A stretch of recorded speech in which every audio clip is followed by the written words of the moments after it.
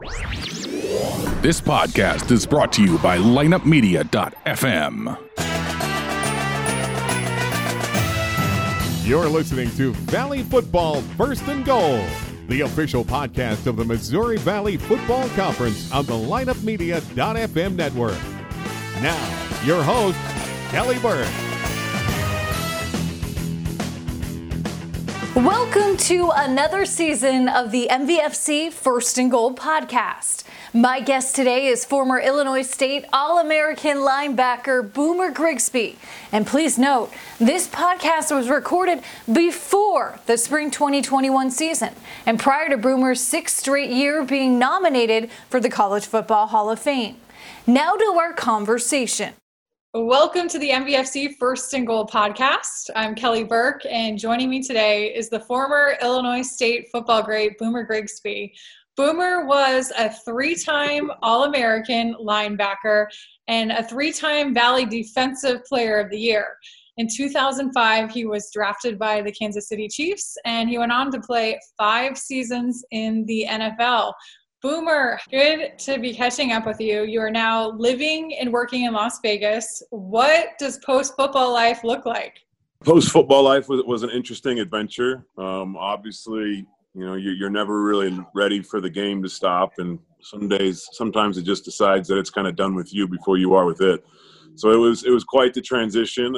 Fortunately, I had a best friend that I played college football with named Yance Vaughn, who's a quarterback at Illinois State, that when I got drafted into professional football, he kind of went into medical device world. So then when I was kind of at a career crossroads years later, he felt this was something that I could be good at, and so he kind of sought me out, and then I actually moved to Lubbock, Texas, to become his associate sales rep underneath him. So now I'm tackling corporate America one day at a time, doing medical device sales instead of people. How has the transition been from football to the corporate world? It's good. I work with a company called Stryker that's very performance-based, similar to sports and football. We have a fantastic culture. I mean, I think they were just voted like a top 5 company in the world to work for. And our sales culture is very kind of stacking. It's very competitive, which is similar to sports. So that part of the transition was actually easy. And then, you know, fortunately, they give us quite a bit of autonomy. So I feel like we kind of operate our own business underneath a billion-dollar corporation umbrella. So a lot of the things from sports, you know, discipline and the hard work ethic, you know, the same things as why majority of businesses like to recruit former athletes have proved out to be very well for me in this industry. You mentioned leaving the game of football. It's hard to believe, but it's been more than 10 years now since your NFL career ended. What was the hardest part about leaving the game of football? I think there's a lot of things that were hard about it. You know, I mean, in the end, I got injured in the very end, but it wasn't career-ending injury the way that some people would kind of assume. Like, just because you're injured doesn't necessarily mean it's a career-ending injury. It was more so the timing of my injury, of kind of where I was in my career. You know, I was drafted as an inside linebacker and thought that was my future by Dick Vermeil, but then Dick Vermeil retired. And similar to business, when a new head coach comes in, the staff and the personnel and everyone kind of changes over. So, you know, Herm Edwards came to me, I believe, in my 3rd year and kind of gave me the conversation of it's in my best interest to make this football team for me to move to fullback. It was kind of like the polite suggestion. And looking back, like, I have no regrets. Like, I was proud to play professional football, but I think I was more proud to actually make a switch from linebacker to fullback in one off season and make the team. I think there was a lot of difficulties about leaving the game. It's such a part of your identity. You know what I mean? Once you make it to professional football, and I think it's still similar for even people that are leaving collegiate football. It's just that transition is a little bit more natural because it's kind of that way for everyone. Where when you play professional football, you never really know if you're going to play, you know, 1 camp or 10 years. You know, the majority of people don't get to leave on their own agenda, you know, and I was definitely one of those. In a way, I felt like I made a decision to walk away in the end after 5 years instead of going to another training camp, but I also thought that was in my best interest for my future. So I think when I initially left, like, it was kind of an identity crisis for a little while. You know, I mean, I'd I was fortunate to come aboard this great company, but at the time I didn't know it was a great company. And my precedent set was the National Football League, which is one of the greatest companies in the world. So I think it was a struggle for a little while of trying to figure out kind of who I was and who I was going to be for a while, because for years, you're just kind of known as a football player. And then one day football's done with you, and the world isn't exactly interested in All-American awards and tackle titles and all the things that you were kind of known for in college. Or, when you're playing professional football, you're 100% performance-based. Like if you don't play very well, they simply replace you. Just because you make the team doesn't mean you stay on the team. So that initial transition, there was so much just uncertainty in kind of what I wanted to do. And like I said, I was very lucky to have a friend bring me into a career that, 10 years later I'm still with, but it still took a few years, I think, for me to transition into that. I honestly think my feelings were hurt and I was afraid to admit it. Looking back, I think it was a tough moment of reality that I kind of hid from the world and just kind of put the head down and tried to go in a positive way. But I think it took some time for me to kind of get over it. Yeah. Long answer, but affected my life for sure. All very interesting, though. I think that's the biggest thing I hear from guys that I talk to that played in the NFL is, it's so much more of a business. And so as much as you love the game, there's this very business side that it's very cut and dry, and it's a hard transition to make. Right. If you had to give advice to current college athletes, whether or not they're going to go on to play at the next level, what would you tell them about forming an identity outside of football and making that transition? Great question. It's tough to say because partly everything you learn in business and corporate world is how people need more balance in their lives. But I don't know if that's really a realistic thing to tell a kid who's dreaming of playing professional football, because so much it overcomes your life in such a huge way that I'm not exactly sure you can address that balance until you're maybe like a few years in. Also, just like a typical like maturity level. When I got drafted, I think I was 22. And how the years kind of change that dramatically, because you kind of get hit in the face with going from college where you go to class and you got a practice schedule and you have a meal card and you're probably on some sort of stipend, to then actually balancing your own checkbook and just doing all the adulting things. It was kind of a change. But then professional football is still kind of like college football, where like, for instance, like when you need to go to the doctor, you just call the team trainer and he tells you where to go to the doctor. Well, when you enter the real world, like you need your own doctor. Like little basic things that you never thought of. I think that if I had any advice though, like I'm a huge believer in education. I went back and finished my degree from Illinois State at the University of Kansas during my first off season. And I think looking back, that is one of the greatest things that I really ever did, because, the older you get, I think the harder it is to go back. I think my father had told me that. So like, I can't imagine it had been when I was 27 or 28 back in college. Not that there's a problem with that, because graduating at any time is still the right thing to do. But I think that if you can set yourself up earlier on, ideally you graduate before you leave. I technically left a semester early to go train for the combine. But then I think even if you're a current player, like you still have an off season that you can go back to school. In fact, it's kind of it's a known fact now that the off season demands aren't even as high as they were when I was playing, just because of the collective bargaining. I don't think I was naive to think that I was going to play pro football forever, but it still is an identity crisis day, and that kind of comes to an end. So I think it is important to kind of have some other dreams and ambitions, career possibilities. Maybe you've been doing some business development over your time playing professional football. So then when you leave, you may have an idea of something that you can get into. And then clearly, this is I don't know how you even advise this. This happens for some, it happens for others. Like I didn't have a family when I was playing professional football. And looking back, I don't even know how I could have, because I was I had so much insecurity with today and tomorrow and like where my life was going to be, that I felt like I was kind of under a lot of stress and pressure that like I probably wouldn't have really liked having a family that much at the time.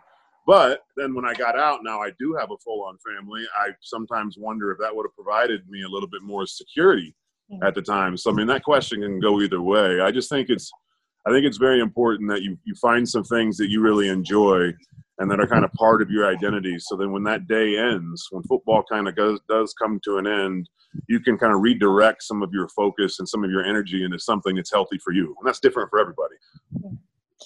I read that you went unrecruited in high school until an Illinois State coach saw you lifting in your high school weight room. How did you fly so under the radar?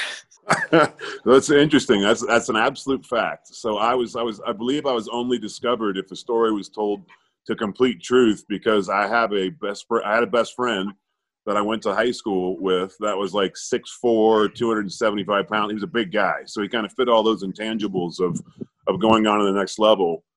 And a graduate assistant, I believe at the time, or maybe like a first year position coach named Derek Winnington, that was coaching at Illinois State. I think he went to every one of his high schools in his area, probably just over trying to do his job, because to try to find some talent and just try to work and hustle as much as he could. And I was actually lifting weights, and that was the day that he kind of found me. And Illinois State stayed in touch with me. I think they'd sent me like a couple letters. They sent me a media guide that I carried around at school. They came to my first game and they offered me a scholarship. And that's the way that I remember it. And I don't remember not one other school really speaking to me, not a Division II, not a Division III, not an NAIA, definitely not a Division I. No one came calling. It was just kind of like I flew completely on the radar, which is interesting because this is 1999. It's not like it's 1969 where, there wasn't as much. But, there wasn't as much of a social media presence, I guess. And then I think also, like, I kind of emerged more out of nowhere, like as a senior. Like I was a smaller freshman that kind of continued to grow and kind of develop late. But, I'll never forget that man found me. And that's the only reason Illinois State kind of gave me a look, and that changed my life. Everything else is country that was based off of that moment. And it definitely wouldn't have happened if he wouldn't have came in the spring and saw me lifting weights on a Tuesday, whatever day it was that he came. It wasn't because of game film, and it wasn't because of any all-state accolades or any because a lot of times in high school football, the guy who goes to play college football has always been the best guy on the team. And that wasn't the case for me. I think I was a good player on our team. I think there was a lot of players on my high school football team that made more of an impact on us winning than I did. But clearly they saw something in me that they could develop, and then I took on to it in college. Why did you flourish so much at Illinois State? A lot of reasons. I think I had a great support system. I had wonderful friendships. And then I think I just became completely obsessed with the fact that I could make myself more. The weight room was always kind of the foundation of my life. Like I was always kind of a glorified meathead by just pure desire of loving what the weight room could deliver. Like I love that it could change me. I love that I could make myself better. And I think fortunately the weight room is just the most synergistic with the sport of football. Weight room will make any athlete, no matter what sport you play, better. But in football, the idea of being bigger, stronger, faster is it just kind of transfers, I think, a little easier. So then when you bring me to college, in high school, like I'd pretty much done a lot of that on my own. And I wasn't even really, I guess, professionally trained, and I had this great base just because my mother worked at a YMCA, and I was completely obsessed with, a work ethic in the weight room, and that more was better. And that's really the only time in your life you can be that way, because looking back at how hard I kind of trained in high school, like I don't even think if you had a real coach, they would allow you to train that hard, because it's probably just not even that good for your body. But when you're, in high school, you're going through puberty. So people remember they can run forever. You kind of heal so much faster. Like I was kind of growing up as a man right at the time that I was kind of just completely crushing myself in the weight room. So I think that set this foundation. But then at Illinois State, they kind of seized that. And I think as I started to grow up and develop more, and I was still obsessed with the weight room, it really started to transfer onto the football field. The first award I ever won at Illinois State was called the Dominator Belt, which I actually have in my weight room here. Really? It was like the trophy that mattered the most to me. It's like a belt that the strength coach would give out to like the guy. There was a kind of a ratio that they would use for like squat, bench, deadlift, 40, flexibility, vertical, and they would assign like a top dominator at each position, and they would assign like a top dominator overall. And that was like an award that I was just completely obsessed with winning, because once again, like, it was kind of something I could control. I could pour all of my effort into this college weight room, and now you have a meal card and I have real coaching. Like, I mean, it was beautiful. And I think that foundation then, once again, even in college, helped kind of portray over into the football field, which kind of allowed me to kind of see results. And then, I had some fortunate things happen. Like, I redshirted, so I got a year to grow up and adjust. Like, I wasn't ready to play as a freshman. Like, I had no idea what I was doing. I mean, it was just my football knowledge was, I think, so behind, probably better to say, so behind guys that played at like bigger schools or more complex programs, that like I just didn't really fully get it, let alone the speed of the game. And then just leaving my small town for the first time. I'd never really been anywhere. I thought Bloomington Normal was Chicago the first time that I'd been to it. Like, it was just a different world for me. And so having a year to redshirt, and then having coaches support me, and once again the weight room, having all this focus, like, I think all of those things kind of came together and just set the tone for a good career.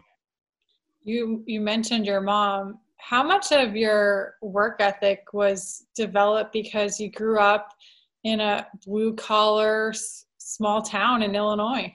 I think all of it. I think my father taught me about Pete Rose, and he didn't teach me about gambling. He taught me about Charlie Hustle and how hard he played. And I remember thinking, and I remember him kind of teaching me some things that was the only variable we could control, was like how much heart you would give. So I think I played with a lot of passion for that reason. And I also think that there was always a constant chip on the shoulder. As you started to get better, like, I always wanted to be something more. My father remembers when I was a redshirt, at the end of the game, you kind of go to the end zone and hang out with your family. Like, they wait for the players to come out. Well, I was already out because I wasn't dressed, because I wasn't playing. And my dad was telling me that he remembers some other guys in Illinois State kind of like talking to agents, and he said that he could just see it in my eyes that, like, I wanted to be that guy.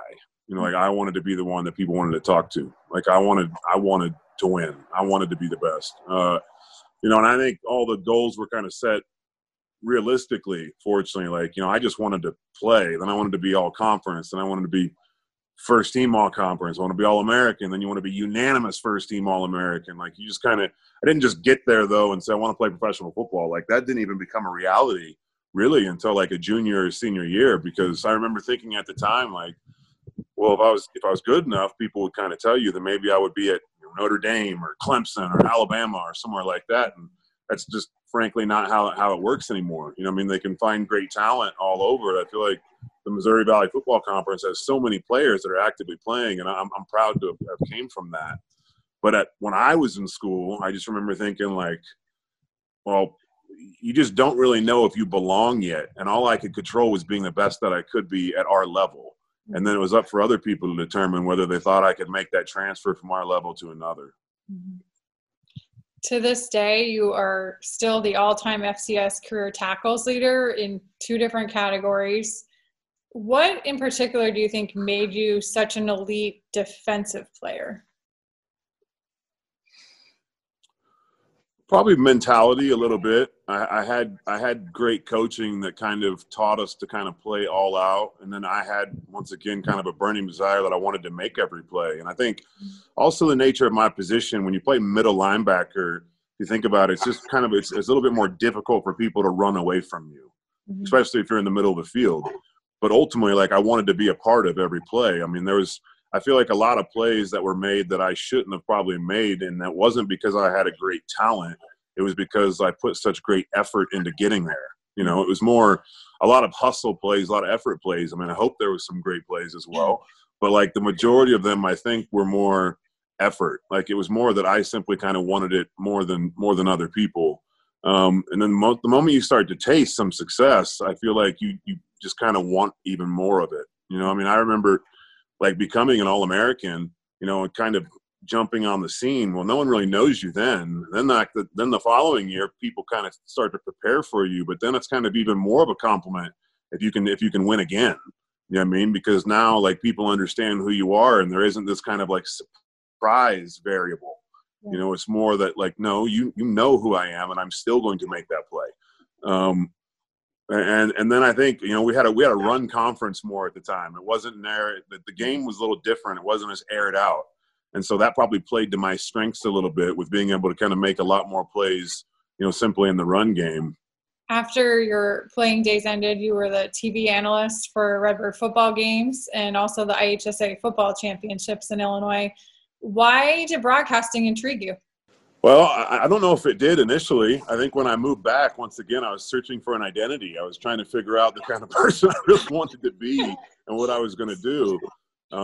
Fortunately, that was like a great opportunity because I didn't really know if I'd ever move home. And I ended up moving back to Bloomington, Illinois, to accept a job at Stryker.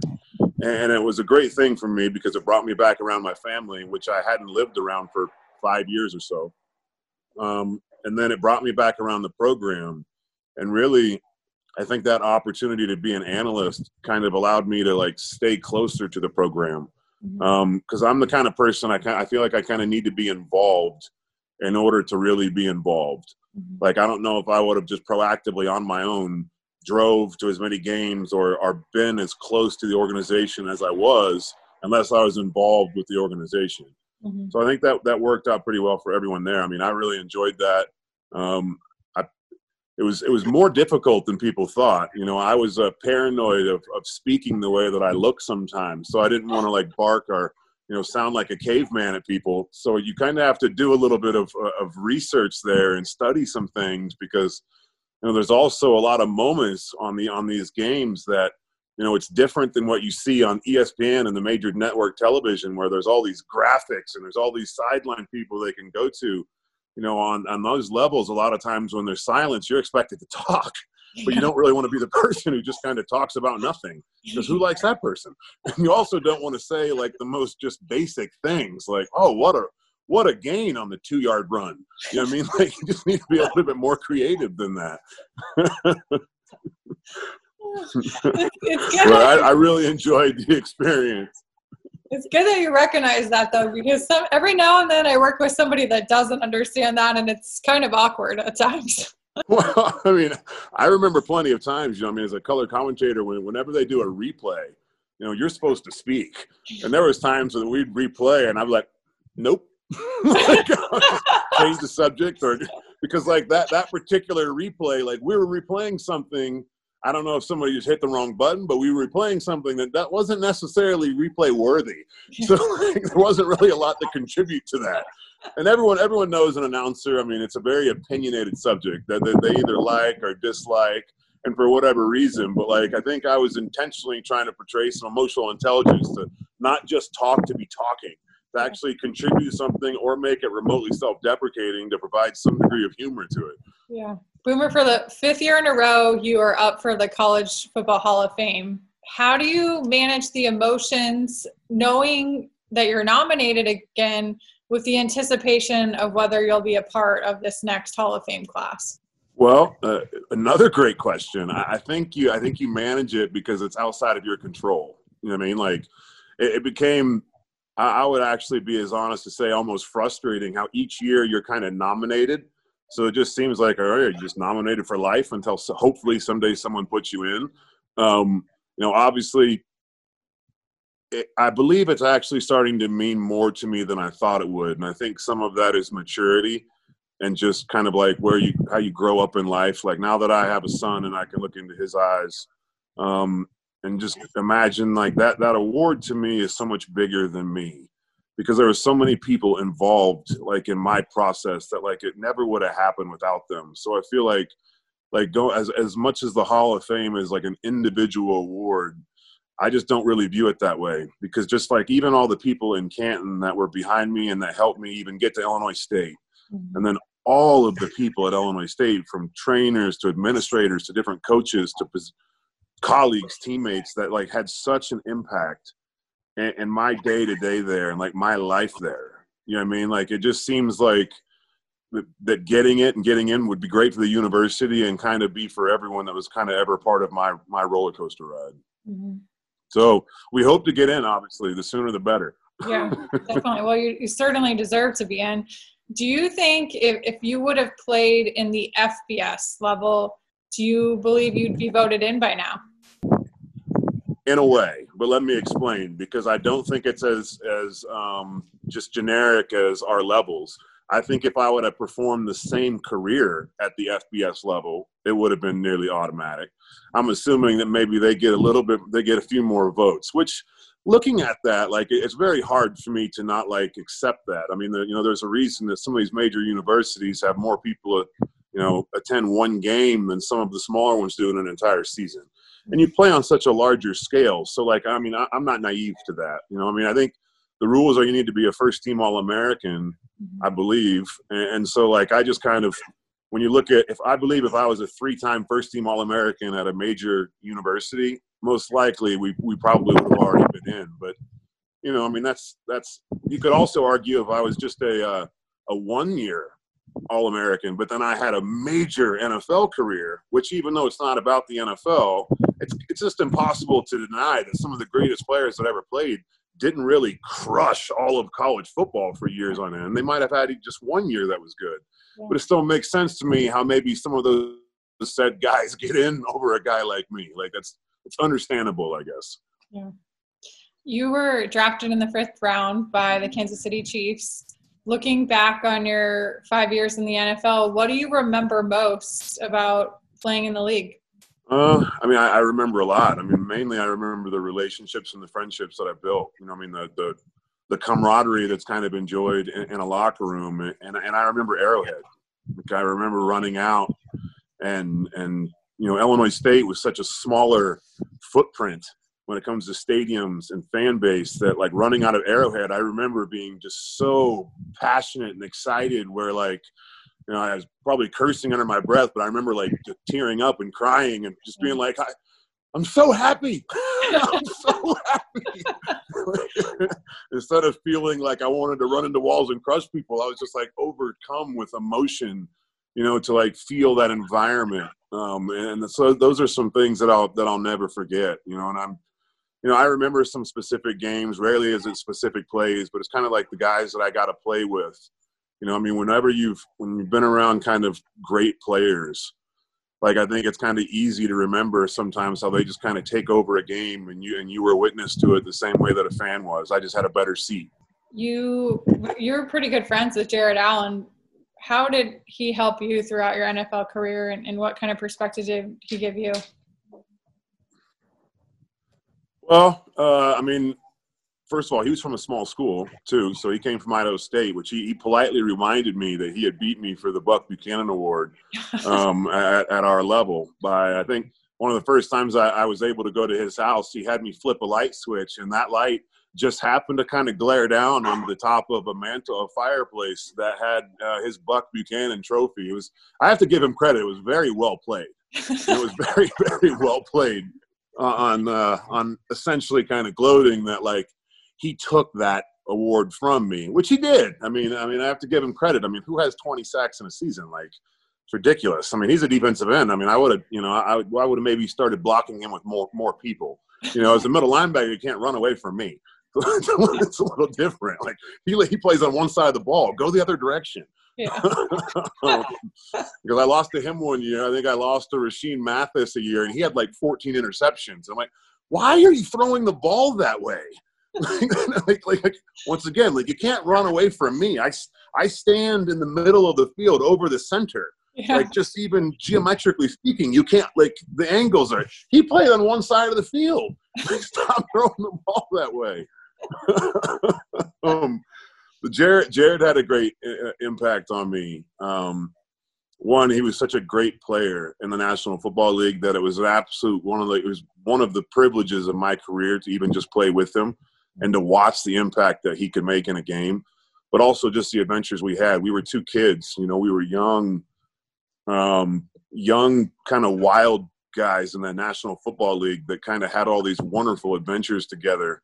And some of the greatest stories that I've ever had in my life and greatest experiences, were kind of with him. And some of that was him being an older guy and taking me under his wing. And obviously he had a far more beautiful career than I did, but I got to experience his roller coaster along with my own. That's amazing. When you were with the Chiefs, you were featured heavily on HBO's Hard Knocks. What about how you were portrayed on that show really resonated with fans and people out there?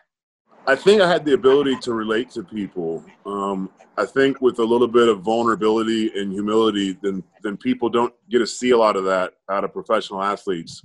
And I mean, I think it's just a shame. To me, it's easy to do. It kind of builds a friendship kind of naturally and quicker, and also just kind of makes me feel more comfortable in the conversation. But I also believe like there just wasn't. I never thought that highly of myself, I don't believe. So it was easier for me to start with a little self-deprecation in order to lighten the mood, and then we could go into other things. So I think that fans appreciate that. And I think they also appreciate, a story of the kind of nothing to something. I mean, that's why we kind of all admire those moments where somebody who goes to college essentially because a guy walked through a weight room, ends up drafted in the National Football League. It is amazing when recruiting is such a huge part of every sport. It's like, how does that even happen? And I hold no ill will and no regrets. Like, to me, it just makes the story that much better to tell. And I think it maybe gives a little bit of inspiration and hope to some people that are not, a Under Armour All-American. And not everybody that's supposed to be great always can be. Like, you have the ability to kind of take some of that as well if you want to. I was surprised to learn that you, when you were younger, you competed in trampoline growing up, and you were a member of the AAU national team and a 3-time All-American trampoline champion. How in the world did you get involved in trampolining? So that's a very natural question, because one would not associate a 250-pound linebacker with trampoline. No. But my mother was an executive director at the YMCA, and she also had a tumbling team. So it started very close to home. But it's a very unorthodox background for a middle linebacker. But it was actually one of those things that I think provided great benefit to me. The trampoline provides so much core strength, which kind of translates into so many other parts of athletics, let alone like flexibility. And it just kind of gave me this broader perspective of experiences. Once again, was probably humbling and allowed me to be a little vulnerable, because, a lot of people I think would laugh at that. And I understand where they would laugh at it, but then it was also hard to deny that you just had 25 tackles against, a major university. So it kind of, it took care of itself, I guess, that you can have a unique background and still be successful at something that has probably an overly exaggerated amount of masculinity. I think it's amazing. I mean, wrestling, I expected, or baseball or some of those sports, right. But you just don't run across people most often in research that they did trampolining. I don't even know if that's the right terminology, trampolining. I don't know if that's what you call it, but it was fascinating. At first I was like, it works. Is this even right? Is this correct what I'm reading? So it's now in the Olympics, so now it's a little bit more of a mainstream sport, even though I'm not sure if I'd call it mainstream. It's probably still relatively unknown to the masses. Yeah. But it's an Olympic sport. It was a big part of my childhood, and I feel once again fortunate that like my mother introduced that to me, and I like that it's a different story. I like that it's just not your standard baseball, basketball, football, All-American story. Yeah, no, it's fantastic. You go by Boomer, but I'm pretty sure that James is technically your first name. How did you earn the nickname of Boomer? Correct. So supposedly my grandmother, who lived right next door to me, that's not just in movies. That is like a true small town story. My grandmother and grandfather lived next door to me, but supposedly the day that I was born, I came out very thick, but I would say more chunky than muscular. Okay. So kind of like the roly-poly baby with lots of like rolls. And apparently she said that he looks like a little boomer, which telling the story makes me still curious to what that really means. But I think most people grow out of a nickname, and I kind of grew more into mine with football and probably just an overall mentality to where even Stryker, is a publicly traded billion-dollar company. They send out emails that have Boomer. I mean, my email is boomer.grigsby. Like, it's not even a publicly traded company doesn't use James, and the National Football League didn't use James either.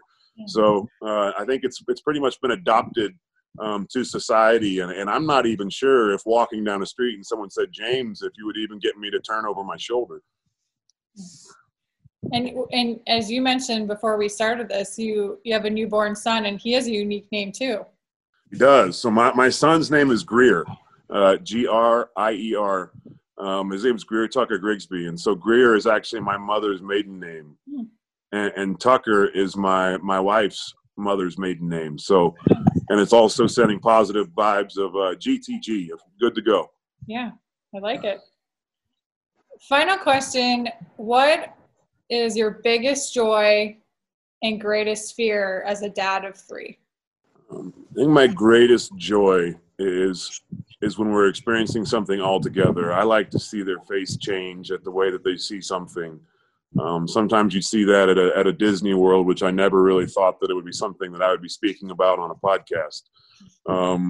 So sometimes it's the smaller moments, watching his face light up at me, and the way that like he'll smile kind of when I turn a corner or come in the house.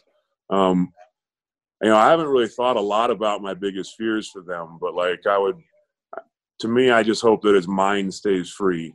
I hope that he kind of has his own dreams and his own ambitions, and that he has by no means needs to follow in his father's footsteps. And just because football is such a big part of my life doesn't mean that it has to be such a big part of his.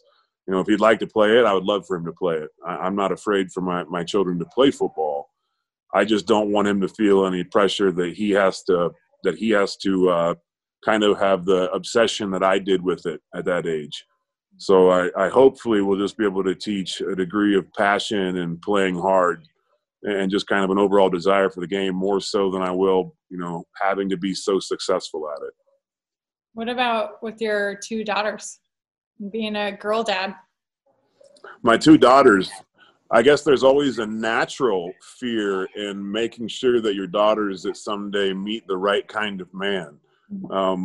Seeing that, I'm sure there's been moments of my life that I was non-complimentary and may been one of those not so great men, but I would like for them to be able to be a better judge of character than maybe others, and to be able to see through that. And I think that the best example, or the best way you can do that, is to set a good example for them.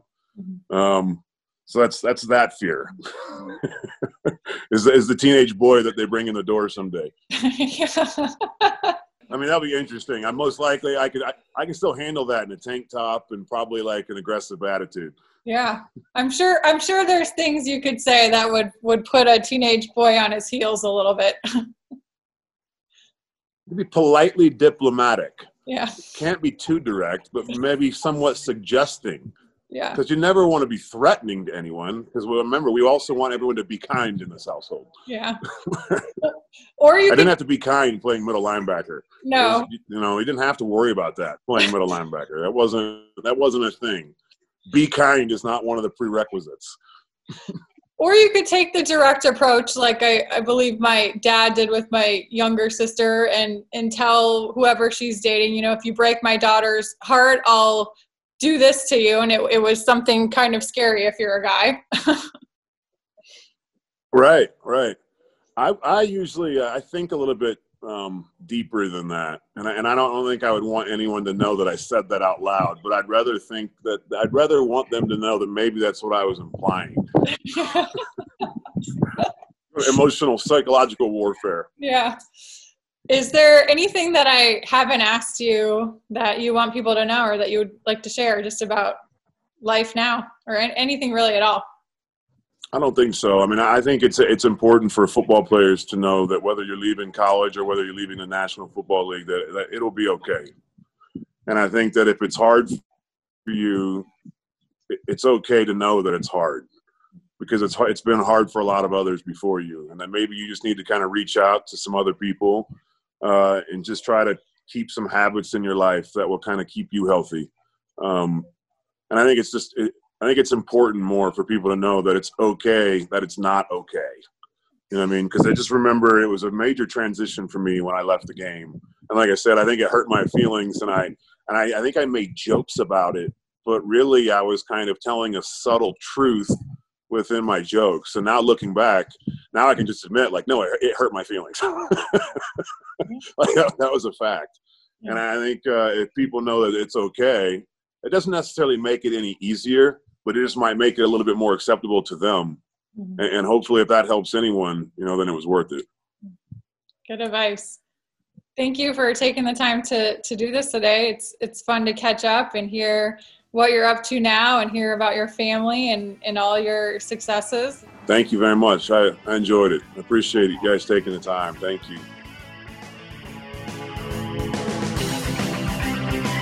Tune in next week for another episode of Valley Football's First and Goal with Kelly Bird, the official podcast of the Missouri Valley Football Conference, only on the lineupmedia.fm network. Be sure to subscribe on iTunes, Google Play, Stitcher, and anywhere you get your podcasts.